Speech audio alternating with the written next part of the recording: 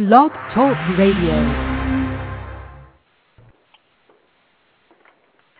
Hello, listeners. Ed Shanahan here with the Unexplained World radio broadcast for Sunday, May 20th. I'm your co-host, Edward Shanahan, and we have Annette. Annette, are you there? I'm here, Ed. Yeah, we no music tonight. No, it says startup. Well, it didn't start up, but that's okay. Tonight we have a special guest, Mr. Robert Schwartz. Mr. Schwartz, are you here? I'm here, Ed. Thank you. Hello, how you doing? Mr. Robert Schwartz is the author of the new book, Courageous Souls. And when I came across this, it was I was interested because I had a dream and posted something like that about 3 years ago, I believe. Annette, you can confirm that with me about 3 years ago. And yeah, it's basically it was a dream, and what I posted was the pre-life of a soul.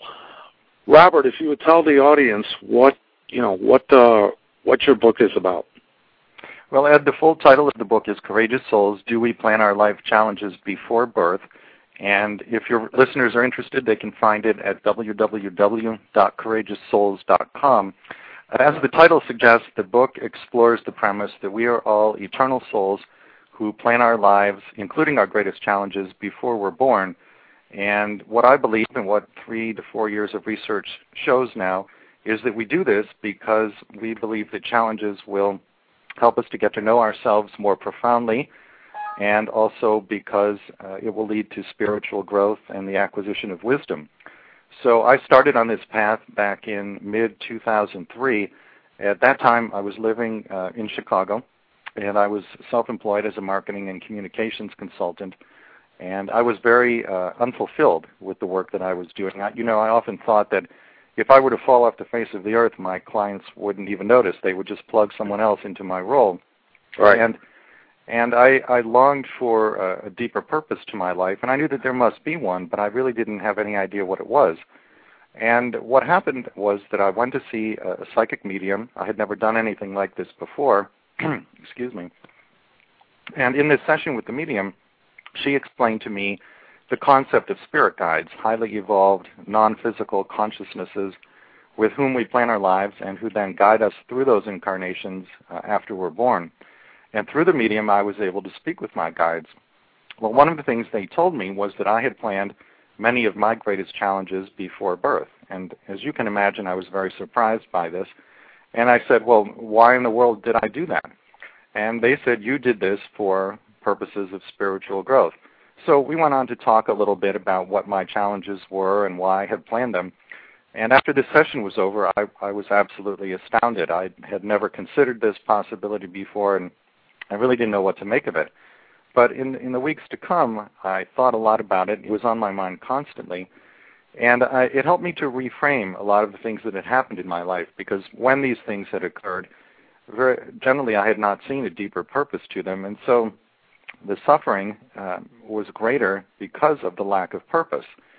And when I was introduced to this concept of pre-birth planning in this session with the medium, I realized that I was onto something that could help people to see a deeper meaning in the challenging circumstances and the challenging events in their lives. And so that's what launched it, and I went on to do 3 years of research with 4 very gifted mediums and channels who were able to access information about people's pre-birth plans. And so I wrote a book that tells the stories of 10 people who planned very common challenges. And the stories in Courageous Souls are about the pre-birth planning of things like physical illness, deafness, blindness, drug addiction, alcoholism, accidents, the death of a loved one, fairly common challenges that many people can relate to. And we find out why they plan these challenges. One of the mediums actually has the ability to hear the conversations we have with one another before we're born. And so we went into people's pre-birth planning sessions and eavesdropped, so to speak, on the conversations that souls were having with each other. And I present these actual conversations from the pre-birth planning sessions in the book. So we listened in as people spoke to their future parents, their future children, future spouses and friends and other loved ones, and we found out why they planned these challenges, and what they were hoping to learn from them. Go ahead, Annette. You have one? Oh, sure. In Soul's Conversations, I do past life readings, and I find so many times people are very interested in finding out more about those that they are experiencing their lives with in this lifetime and how they may have lived previous lifetimes with those same spirits or same souls, okay, so same people. What's your take on that? Do you see that there are parallel lives that connect and reconnect in reincarnations? Yes, I found that karmic balancing was one of the major reasons that we plan incarnations and plan to work with certain people. So many of your listeners will probably already be familiar with the concept of karma, but just to quickly review it, karma is sometimes conceptualized as cosmic debt, but I think of it more as unbalanced energy. So to take a very simple example, let's say that in a past life, two people, one was physically ill and the other person was the caretaker for the one who was ill. Well, when they pass out of the physical lifetime and they have their life review, there's a sense of unbalanced energy there. And so they will be motivated to plan another incarnation in which they can balance that energy. Now, the obvious way to do that would be to simply switch roles. Right. So the one who was physically ill may decide to become the caretaker, and the one who was the caretaker may now decide to experience physical illness. But what makes this so interesting and so challenging from the human perspective is that once in body, neither soul will remember the pre-birth planning. So the person who is physically ill may feel angry about or burdened by the illness, and the one who is in the caretaker role may feel angry about or burdened by the need to take care of another person. And the objective here is to learn to give and receive love unconditionally in very challenging circumstances. And when we do that, we start to remember who we really are as souls, which is to say that we are love. We are, by nature, loving as souls. And as we are able to express love on the physical plane, we come into greater remembrance of our eternal identity. Robert, did this change your life once you were able to grasp this and do deeper investigation of it and get answers? How did it change your life? Well, in two major ways. One is that looking back on the past, I was able to reframe the challenging things that had happened to me. And so these events that at the time seemed to be meaningless suffering, now I saw a much deeper purpose to them. And I realized that it was not empty suffering as I had believed at that time. The other thing that has happened in the present is that when something challenging happens to me, I can now stop myself and say, all right, what is the deeper purpose to this? The question I like to ask, and the question I encourage people to ask, is, what if I planned this before I was born? Why might I have done that?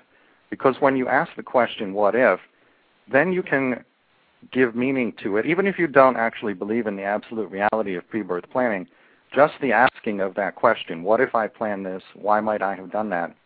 That gives me greater meaning to whatever it is that's happening. And so you may get some intuitive insights into why you planned it. Or even if you don't believe in pre-birth planning, you can give meaning to it, and that fosters your spiritual and personal growth. Robert, would you say that the evolution of the soul, because I think that's pretty much what lifetimes are all about, in my opinion, why, in your opinion, do we evolve our souls? Now, I want to clarify your question. Are you asking about the higher self, or are you asking, when you say soul, are you referring to the personality? The higher self. That's something that I don't know a great deal about. I do understand that the wisdom that we acquire as personalities who are incarnate on the physical plane, that becomes part of our souls for all eternity. It's something that we carry with us out of the physical realm, and we take it back to the soul. But I can't really explain to you exactly how the soul evolves or what changes occur in the soul as the result of our learning. But I do know that what we're doing here is very important to our higher selves, and everything that we learn, as I say, it becomes part of the soul for all eternity. Robert, in this knowledge that you came across. Was there a discovery, a knowledge, a learning of a higher power? I missed the last part of your question there. Okay, was there a discovery or learning of a higher power? Okay, a god, goddess, whatever somebody may want to call it. Is there the divine driving the whole wheel? My understanding is, and I've asked about this many times in personal sessions with medium and channels, is that there is a divine source, so to speak, that you could call God or the Creator. But then again, I have to also add to that I believe we are all sparks of the divine. So to say that there's God who's divine and then there's the rest of us, I don't make that kind of distinction. I believe that souls are sparks of God, and we are sparks of our souls. And every living creature, every consciousness is inherently divine. But yes, there is that higher power, that Creator, and I do believe that there is a larger plan that's in place. Yeah, I figured I'd throw that question out because I know that'd be one of the questions people would be curious about. You know, when I try to explain it, I usually say it's like, imagine a ball of water, and as it drips, so are we, the souls or the spirits or the light that drips from it. And as it returns to that source, that ball, it all becomes as one, once again.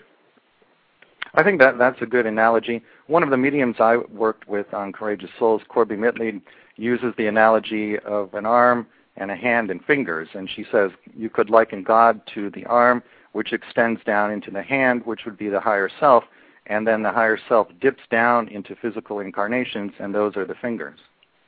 Oh, beautiful. That's nice. Yes. Okay, listeners, let me just, for the people who may be just tuning in, we have Mr. Robert Schwartz, author of the new book, Courageous Souls, and give them the website, again, where there's also a free PDF that they could download, too, from your That's website, right. The website is www.courageoussouls.com, and if your listeners go to the About the Book page, they can download a free PDF that has a large sample from the book. And for those who want to order but don't like to order online, there's also a toll-free number, which is 800-742-0148. Good. Go ahead. You had a question. Yeah, I was just going to ask one more touch on this. Do the past personalities that you have, okay, so the past incarnations, do you think that they show up as little bits and pieces of the current personality? For example, if I'm very taken with the Victorian era, is it possible that that's a little remnant from a past Victorian life, let me say? I think that's very possible. One of the interesting experiences I had when I started to do this research is that I was introduced to a woman who has the ability to channel her soul, her higher self. So I told her about the book that I was researching, and I asked her, can I interview your soul? And she said yes. So I interviewed her higher self for a total of about 15 hours over 5 meetings. And one of the very interesting things that came up in this interview is that the higher self, the soul, spoke about a previous incarnation in a Native American lifetime. It was a female Native American whose name was Little Bird. And I was told by this woman's soul that Little Bird actually played a significant role in this woman's pre-birth planning. Little Bird was at the pre-birth planning session and spoke of her incarnation and things that had been incomplete or still needed to be learned. And so there was a strong influence from that Native American lifetime on the planning for the current lifetime. It was really a fascinating revelation. Okay. So, that particular person that you were interviewing, did she have leaning towards Native American, art or sciences or history in her current lifetime? I can't say that she did, but other people that I've spoken to, they did have certain leanings like that. Okay. Now I think one of two things is happening in those cases. I think in many instances, as you say, the person actually has had a previous incarnation in a certain place or a certain time, and that's why they have an affinity for that place or time. But I think something else is happening as well, and that is what I've seen in my research is that in these pre-birth planning sessions, we are shown scenes, almost on a screen, if you will, of where we're going to incarnate and things that are going to happen or are likely to happen in the upcoming lifetime. So somebody might be shown a particular place, for example, let's say an old section of France, and then they go to this place in their next incarnation, and it really resonates with them, and they say, oh my, I feel like I've seen this before. I must have had an incarnation as somebody in old France. Well, that may be the case, but it may also be the case that they were just shown a scene from this area of France in the pre-birth planning session, and so that's the reason it resonates so strongly with them. And they were shown that scene in France because they would go there in that particular new lifetime. Yes, we're all shown certain scenes of things that are probable, and these are things that are important for us to know as we're planning our lives. So if somebody had seen this scene in France, as an example, when they get there and it feels familiar to them, there's a tendency to attribute all déjà vu experiences to past lives. Okay. And many of them actually are, I think, but many are not. Many are flashbacks to the pre-birth planning session where people saw scenes from that place. Very interesting. Kathy, my wife, has joined us. Hello, Kathy. Hi, Kathy. Oh, hey, you guys. She's listening in. Feel free to jump in, Kath, anytime that you have a question for Robert. Mm-hmm. Robert, would you say, now this is my feelings about it, a soul, let's say, maybe you came across this, if it's had past lives, it somewhat remembers those past lives, and let's say today living, it helps you judge or have feelings of, good and evil, stuff like that. Now, are you asking if the soul remembers the past lives or the person who's in the incarnation? Okay, the person in the incarnation, basically they have the soul. Would that soul remember past lives that it had? That's what I'm saying.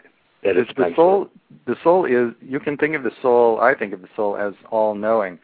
And I believe that the soul retains the memory or the impression not only of all previous incarnations, but every small detail, everything that was thought, everything that was felt, everything that was experienced. So all of these things can potentially come into play when the soul plans the next incarnation. Mm-hmm. Generally, there's a sense of certain themes that the soul will want to work on or certain areas of growth to focus on. So I would not say that everything from every past life comes into play in the pre-birth planning, but usually certain things are picked out as being particularly important to work on in the next lifetime, and that goes into the planning session.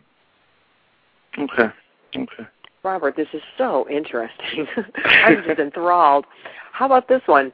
Do you can you speculate on what the distance is between lifetimes, from the time that a personality passes on to the time, when they have to go through this pre-birth planning process and review of the past life, I'm sure, until the time again when they would be born as a new personality?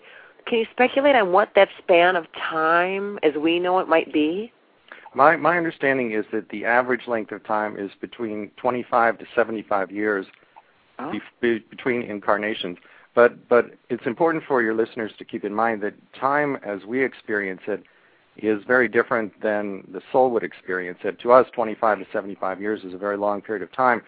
At the soul level, that's over like a clap of thunder. It's over in an instant. Yeah. So it's very, very different. Okay, listeners, if anybody wants to give a call, you feel free to call 646-915-9653.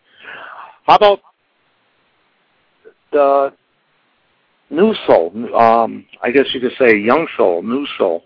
I'm sure those are produced also, aren't they, Robert?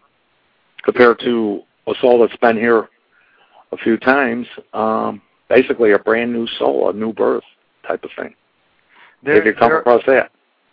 This is not something that I myself have spent a great deal of time researching, but I can speak to it briefly. There's a system known as the Michael system that some of your listeners are probably familiar with. Michael is a group consciousness which is channeled by a number of people around the world and in this country as well.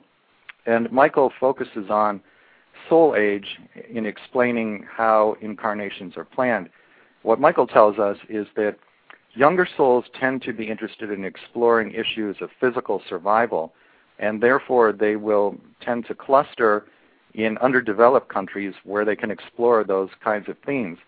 Michael says that as souls get older, they move away from that. They feel that their learning in that area is complete, and they become much more interested in exploring emotional issues and emotional growth. And then at that point, they will start incarnating in more developed countries. One of the really interesting things that Michael talks about is that countries tend to have certain ages, soul ages, predominate. So I believe that, if I recall correctly, some of the countries that tend to have oldest souls are, I think, Poland and some of the Scandinavian countries. The United States tends to have sort of middle of the road and younger souls. And then, as I mentioned, in third world countries and underdeveloped areas, you have the youngest souls of all. How interesting. I think I could talk to you all night. Oh, I could. Put on a pot of coffee. Kathy, you got anything? I know her mind is whirling too. Well, that it is. I'll give you something in a few minutes. I sort of came into it a little bit late, so I didn't get to hear the beginning of it as well. But I feel very, very strongly about the souls and the rotation of the souls and certainly the past lives that come into play. But my only thing is, and probably because I don't have enough knowledge in this field, or certainly enough knowledge to have researched it, but where does the soul decide to end their journey?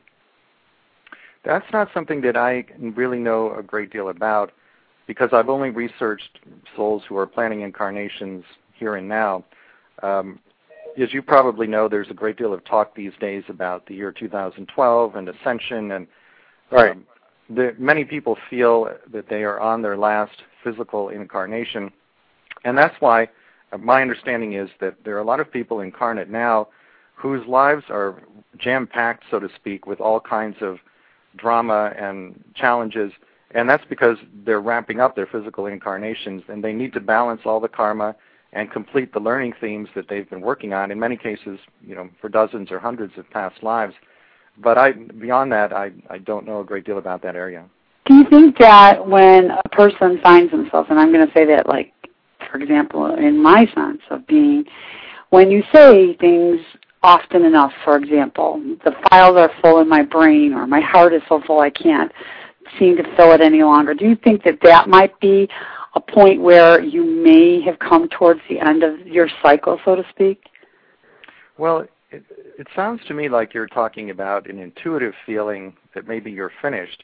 And I believe, and my research very much supports the concept that intuition is really a direct communication from our souls. So if you're telling me that you feel perhaps intuitively that you're on your last incarnation, I would have a great deal of respect for that, and I would encourage you to honor that feeling, because I really do believe that intuition is our soul's way of telling us different things. I agree with you 100%. I really, really do. I think I've gained a great deal of respect to listen to my intuition a little bit better. I'm not saying I'm perfect at it, nor have I perfected it, but certainly I listen to it a lot more. And I hear other people, not a lot of people, but a lot of other people say the same thing. My heart is full, or I couldn't live any more of a life to know the things that I know today. I agree with you 100% that throughout our lifetime we find ourselves in, so to speak, deja vu situations, or where you get this feeling that something other than your present self is pushing you forward, and other sorts of little verbs or verses like that come into play. So I firmly believe that whatever you've experienced in past lives has developed and moved you forward in your present life, and certainly will help you in your present life. I find this very interesting. Put on another pot of coffee. Right. Robert, may I ask you about the actual pre-birth planning stage?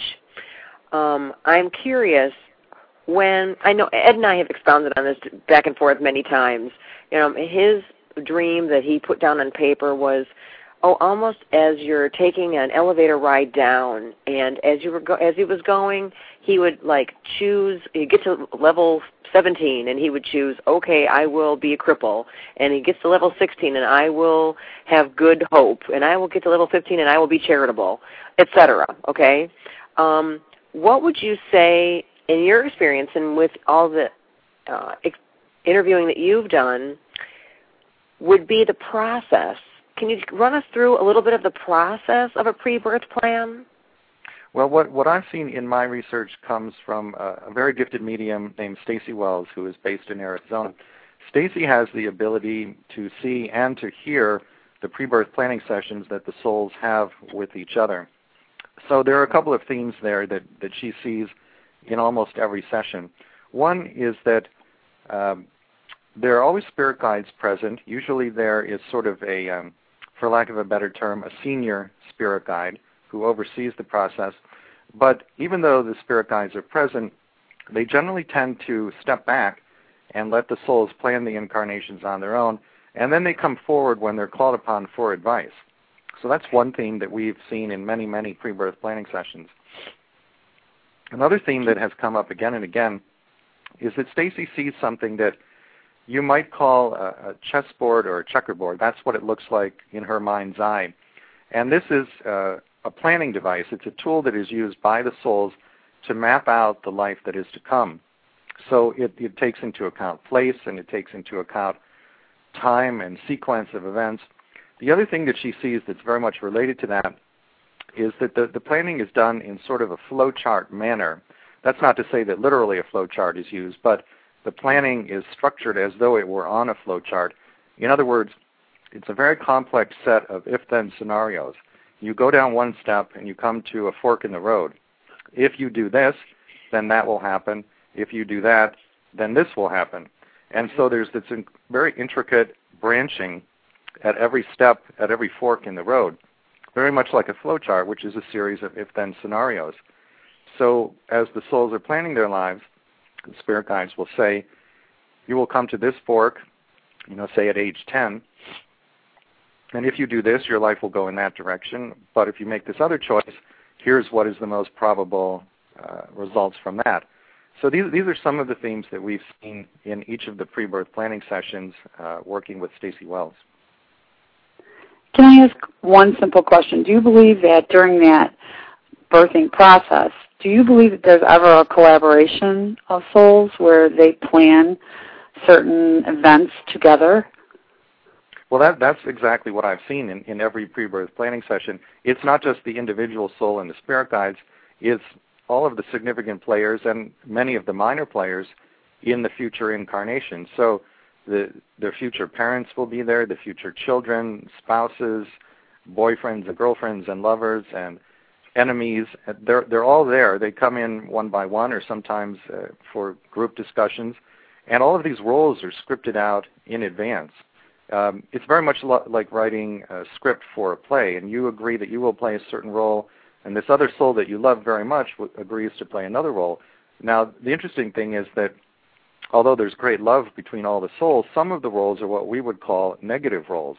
And we have people who play negative roles for us and challenge us because we know that it will stimulate our growth. And again, the challenge to us is to try to learn to express empathy and compassion and unconditional love and kindness under these very challenging circumstances. But these people who we think are our tormentors or our enemies, they're not really. These are just roles that are scripted before birth. And when we all get back to the other side after the incarnation, there's nothing but love between souls and a lot of laughter. And we sort of sit around the cosmic bar and say, that was pretty funny when you did that to me and then I did this to you. And there's just a great deal of love and kinship and laughter that's exchanged over all these things that we take so seriously when we're here. When it comes to that fork in the road, is that decided on what path you're going to take in the living aspect or the pre-planning? Well, the decision is as to what actually happens is made by the incarnate personality. Okay. Now, but the consequences, the direction the life will go in, that's planned out by the soul. But it's very important for your listeners to understand they always have free will. We're not automatons. Our actions have not been predetermined by our souls. We get nudges from our souls that indicate the souls would like us to go in certain directions, but you can ignore them. We all know people who ignore their intuition again and again, and generally they get themselves into a lot of trouble. But you can do that if you want to, or you can follow your intuition, which generally will keep you on the path that your soul would like you to take. But the choice is always yours. Well, that's what I was going to follow up with, was the free will. So, okay, you answered that one. Annette, Kathy? I have one very, very, well, I don't even know how to approach this. Based on your research and the information that you collaborated with others, so in essence, what you're saying then is that there isn't really an evil per se, correct? You know, evil is something that I'm actually planning to address in Book 3 of the Courageous Soul series, so it's a few years down the road. But when people ask me the question about evil, I like to cite a particular story in the book. In the chapter on deafness and blindness, I tell the story of a young African-American woman named Penelope who was born completely deaf in both ears, and she planned this before she was born. Well, working with Stacy Wells, we went into Penelope's pre-birth planning session, and we find something very interesting there, and that is that in her incarnation immediately prior to this one, she had the same mother that she has in this lifetime, and when she was a young child in that lifetime, her mother was shot to death by the mother's boyfriend. Now, Penelope didn't actually see the murder, but she was nearby, and she heard the gunshots that killed her mother. So as you can imagine, she was quite traumatized by this experience, so much so that she actually went on a number of years later to commit suicide in that lifetime. So when we go into her pre-birth planning session, something very interesting happens. The soul who murdered her mother in the past incarnation is there. And this soul stands up in the pre-birth planning session and says to Penelope and to her mother, I will not incarnate when the two of you are in body in this upcoming lifetime. I will remain here in spirit. The reason the soul says this is because he's concluded that they will be better off, better served, without him being present in body on the physical plane in their next incarnation. And the reason that I find this so compelling is that what he's really doing is that he's deferring his own learning and growth in order to be of service to Penelope and her mother. So think about this. Here we have a soul who committed a murder in a past lifetime, and we would judge this person. We would say, this is somebody who's bad, who's evil, who deserves to be punished. But again, it was just a role that was played in that lifetime. On the soul level, this soul is just as loving and just as compassionate and just as service-oriented as every other soul in Penelope's pre-birth planning session. So I can't tell you definitively that there is no evil, but I can tell you it's not something that has come up in my work. When we go into people's pre-birth planning sessions, every soul that I see there, everything they say is based on love, motivated by love. The only thing I ever see in these pre-birth planning sessions is souls expressing love and compassion for each other. You know, Robert, you're a breath of fresh air. It's so wonderful that you've taken such a big part of your life and devoted it to this kind of research, because people just don't, a lot of times, even give it a thought. And boy, just to put the idea in your in a personality's head that, hey, you know, this is not just for nothing, because so many people just don't even believe that their lifetime matters for anything. And a little glimmer of hope can give people so much. Well, you know, you're very welcome. And I used to be one of those people who wondered whether or not I mattered. I wondered whether or not my life mattered and what was the purpose, what it was all about. One of the interesting things that has come up in my work with Stacy is that I asked her to access my pre-birth planning session, and sure enough, what she saw there was me planning to write the book Courageous Souls and an entire series of books on pre-birth planning. And she saw a long line of souls coming up to me one by one, and they were telling me how much they appreciated the work I was going to do.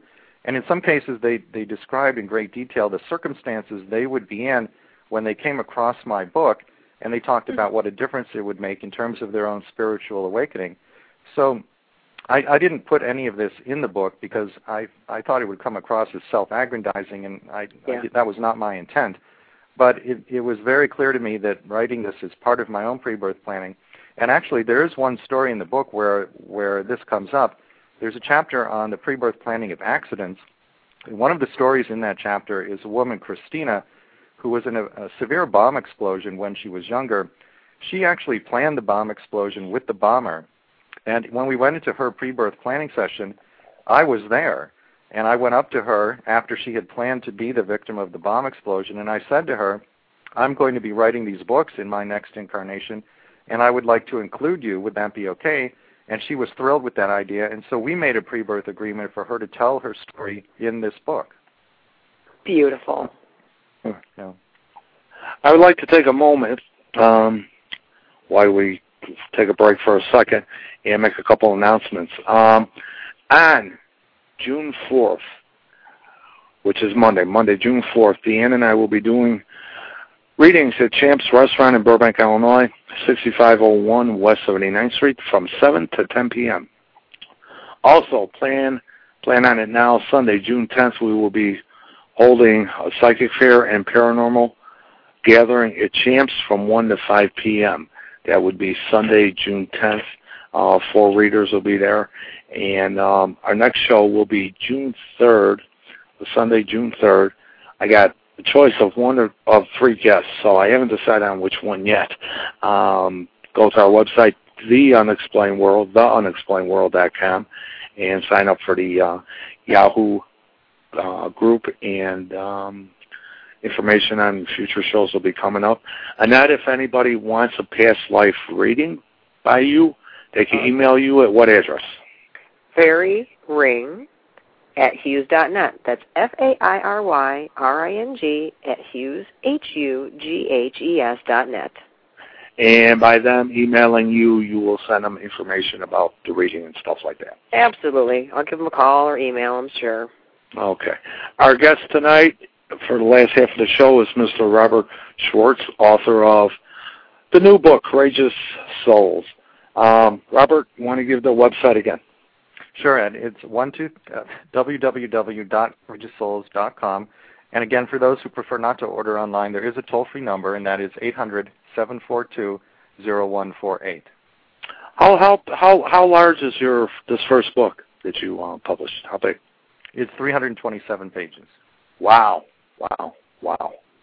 That's a lot of writing. How many years did you put into this? I believe you said 3 or 4? I'm up to 4 years of research now. The book is based primarily on the first 3 years of research. You know, there were many stories that I didn't have room to include. We did the pre-birth planning sessions of dozens and dozens of people. There are only 10 in the book. Those 10 took up 327 pages. Now, have you, on the pre-birth on any of the people, were any of them like criminals or stuff like that? I mean, you know. You mean, one was a bomber, one was a murderer.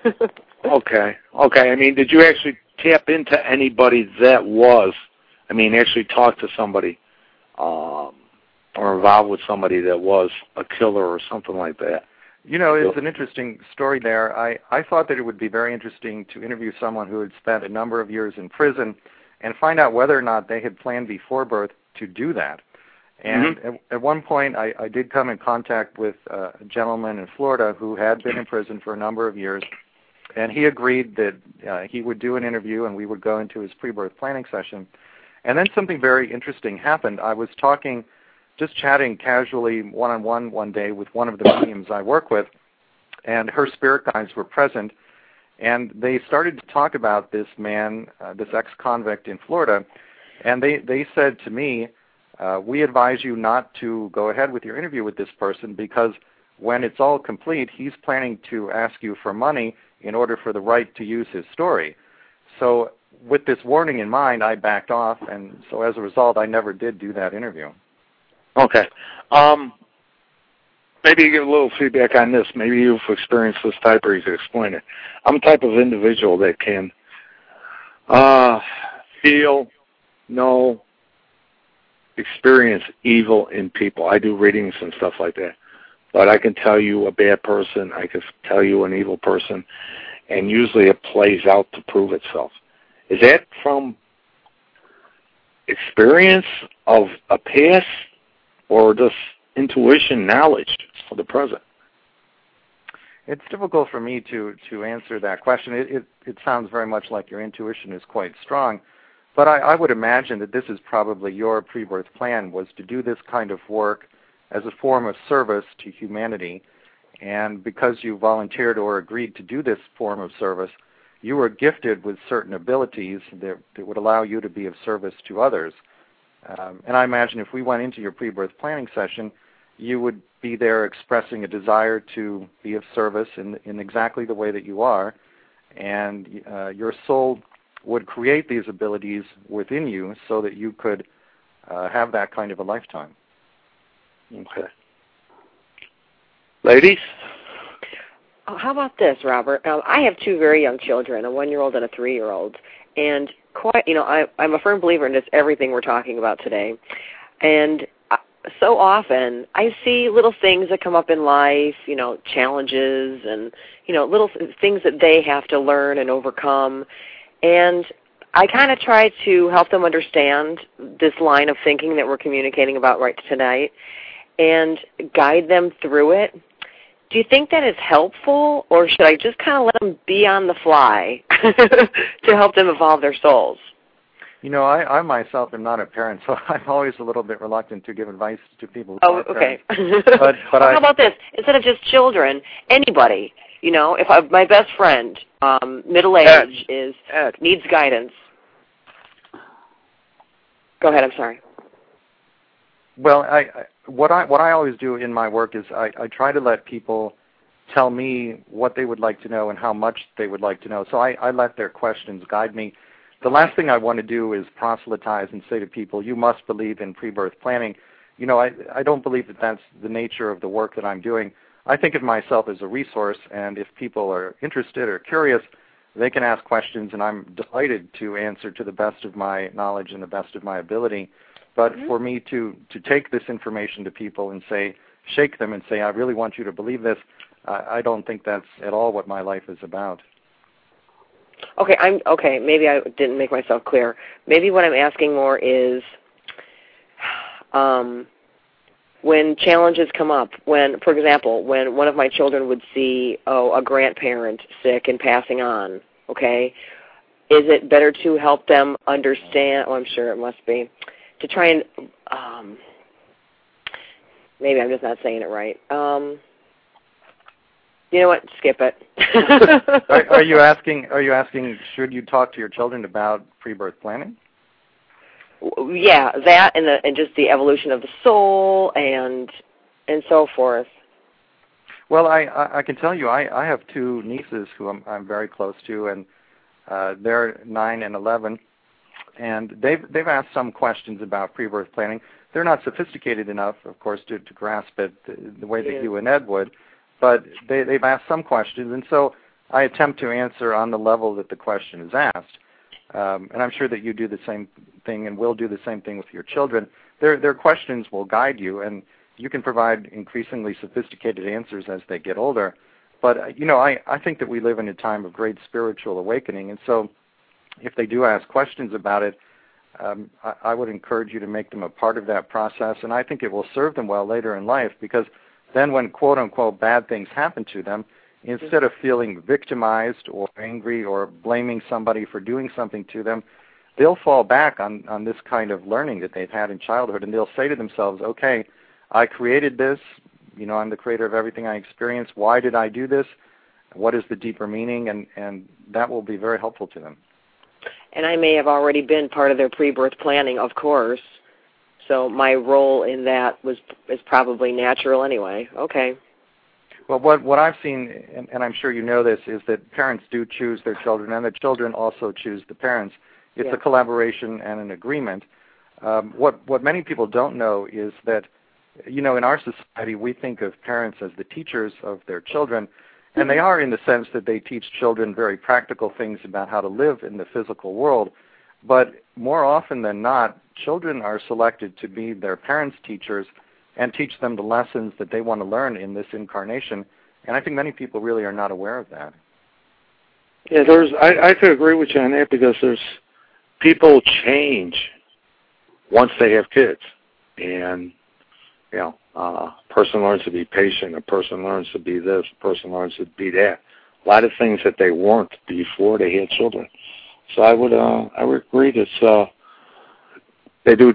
It is a learning experience that children are here to provide too for you. So, what is your upcoming books, Robert? Well, I'm working on book 2 in the Courageous Souls series. It'll be very similar to book 1, except that it will focus on the pre-birth planning of a different set of life challenges. I'm not sure yet exactly which challenges those will be, but I would encourage any of your listeners who may want to share their story in book 2, please get in touch with me through the website. You don't have to use your real name if the story is selected to be in the second book. You can use a pseudonym. And an advantage of volunteering in this way is that you do get to have some free sessions with some of the best mediums and channels in the country and find out what your pre-birth plan is. Now, you also have a mailing list I believe, at your website, right? Yes, I will. A newsletter? Starting a monthly newsletter, and anybody who would like to sign up for that, the sign-up box is on the About the Book page at www.courageoussouls.com. Okay. Annette, Kathy, questions? Ladies? I know. I'm just speechless. My mind is a whirl. All right, let me throw one out to you then. Maybe you came across this. Maybe is there any truth to the feelings that some people say once souls, when they die, some are lost, some don't know they're dead, et cetera, et cetera. Did you come across any of that? That's not something that I myself have researched, but my understanding is that is true. What I understand is that sometimes that is the result of addictions on the physical plane.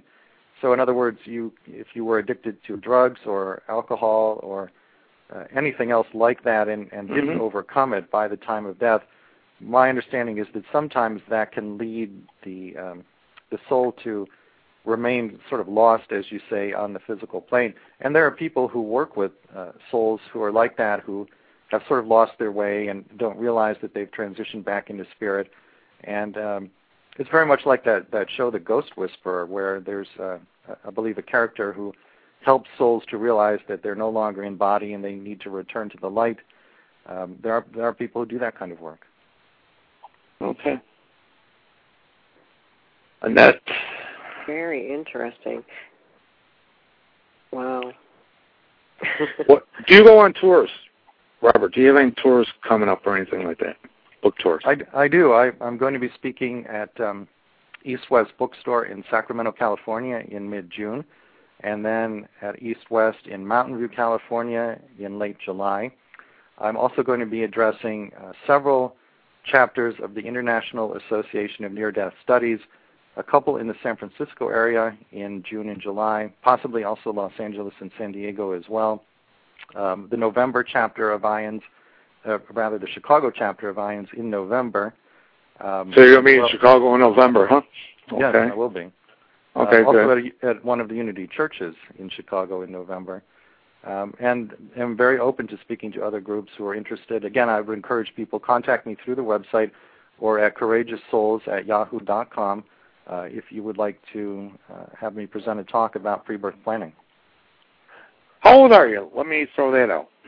I'm 44, almost 45. Okay. And so basically in your late 30s, you were drawn to this thing. Actually, it happened exactly during my 40th year.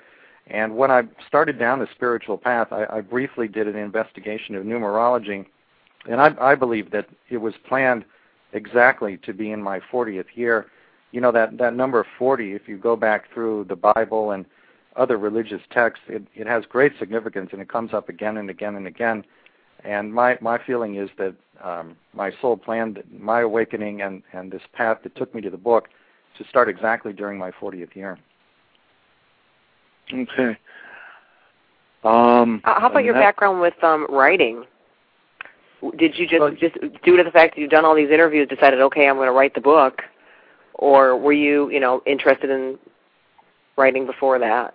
Well, I've always written. Even back in high school, I was on the school newspaper, and then went on to do different forms of corporate writing and freelance journalism. I've done some work for Life magazine when it existed, and U.S. News and World Report, and a number of different newspapers. But the interesting thing to me is that, in my work as a freelance journalist, I was interviewing, of course, many different people who are in body, and now in writing Courageous Souls, I still do many, many interviews, but now I'm interviewing consciousnesses that are not in body. So it's sort of a new form of journalism, kind of a new age journalism, so to speak. I'm reminded of Jane Roberts and all her writings on Seth and everything, just, because you're dealing with those beings that can't really be named or proven. So it's really kind of a leap of faith to, go ahead and write a body of work, especially a series, and have people take you seriously, sometimes in a world where people don't take that kind of thing seriously. Well, certainly what I've done is not going to be for everybody. And if someone didn't believe in mediumship or channeling, they probably would not have an interest in reading Courageous Souls. But for people who are open to the non-physical realms and that there is more to life than what we can see and touch and taste, for those people, I think the book can be very helpful. And although mediumship really can't be proven, so to speak, I have no doubt of the accuracy of the information. I've had personal sessions with all the mediums, and they always knew things about me that they could not have known if they didn't have true abilities. And all of the people that we worked with would comment after the sessions about how the mediums picked up very, very accurately on things that they really had no way of knowing on their own. Well, I applaud your bravery. Very good. Well, thank you. Do you, there's so many, I know Annette's got a bunch of questions and stuff like that. A soul that's, is that a soul that's very spiritual, soul that comes in that's very religious? Are they coming from a different path than, let's say, your everyday soul? Or is it just something that they just chose? Well, I think one way of answering that would be to come back to the Michael system again. Michael says that there are certain, souls have certain defining energies, and I don't recall all of the classifications, but for example, one of them in the Michael system is the priest. So the energy of the priest is to be very spiritual, and what you would find is that a soul in the priest caste would have, although it would have very different kinds of incarnations, there would tend to be this priest energy or this theme of spirituality that would run through many of them. So I think part of that can be explained by referring to the Michael system and this idea that souls have certain defining energies that are consistent across incarnations. Okay. So there's energy involved, there's choice of the paths they're going to follow and everything else, which basically gives a whole package to the soul when it comes into the living. Yes, and it's important for the listeners to understand that everything really is energy.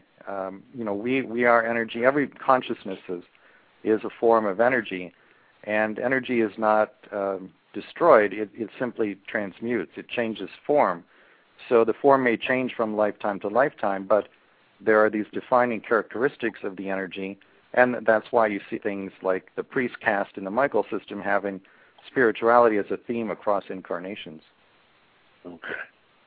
If you had to give a message to the listeners through all your experience with this, what would your message be? I think one of the most important functions that a knowledge of pre-birth planning can serve, and one of the reasons I wrote the book, is to remind people of who they really are. And what I mean by that is this. I think that very often in our society we tend to define ourselves by what we believe our limitations or our faults are. And I would suggest to your listeners that this is not who you really are. We are ultimately divine, eternal souls, or sparks of God, as I said earlier. These things that we think of as our limitations or our faults, these are with us just in the current incarnation, but we don't retain that when we transition back into spirit. There's a divine, eternal core that merges back with the soul, and these things that we think of as our faults, they're just part of the personality that we designed and selected for this lifetime. So when people are experiencing low self-esteem, feeling unworthy in any way, feeling limited, or viewing themselves as having many faults, I always encourage them to remember that you are the courageous soul that chose to come here. You had the bravery to plan a very difficult existence on the physical plane, and not every consciousness will do that. There are many that never have a physical lifetime, and there are others who have had them but are no longer incarnating. And all of those consciousnesses know how difficult it can be to live on the physical plane. The ones who choose not to have it may choose because they know how difficult it is, and the ones who have been here, they certainly know. So they have a tremendous amount of respect for us.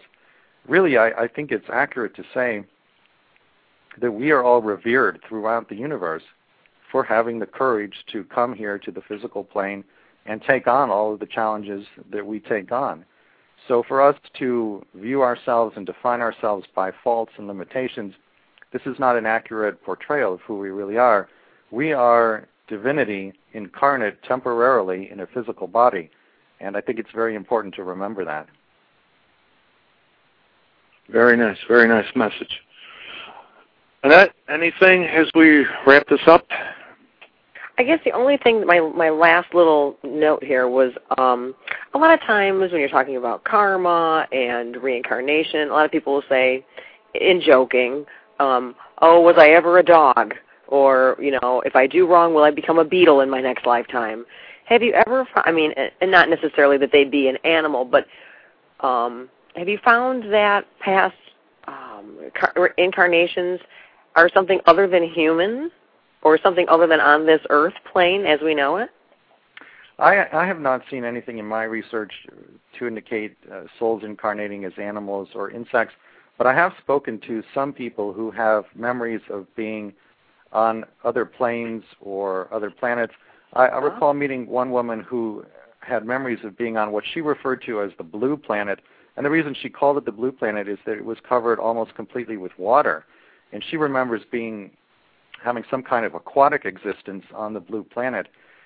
My sense is that there are many dimensions, almost infinite really, and many different types of experiences that we can have, both physical and non-physical. And so I think it's really almost limitless, as this woman who lived on the blue planet indicates. Very good. Okay, Mr. Robert Schwartz, author of the new book, Courageous Souls, and the website is www.courageoussouls.com. He's got a newsletter and everything. You also can download a PDF file, which gives you some insight to what the book's about. Robert, I'd like to thank you for being on the show tonight and giving us some insight to all that you've done and about the book and about souls. I know Annette agrees 100% with that. So. Oh, very inspiring, Robert. Thank you for your work. Well, thank you. It's been a pleasure to be here. I appreciate the opportunity. All right, thank you. Listeners, we'll see you again June 3rd. Go to the website. They'll give details on who will be on. June 4th, again, we'll be at Champs from 7 to 10 p.m. And June 10th, we'll have the Paranormal Gathering in our Psychic Fair, also Champs, and other things we'll be developing. More details at the OWL Group and stuff like that. Robert, thank you very much. It was a pleasure. And I'm going to have to get me the book. Thank you. Yeah. Annette, thank you very much. Listeners, thank you. And everybody, a good night. Good night.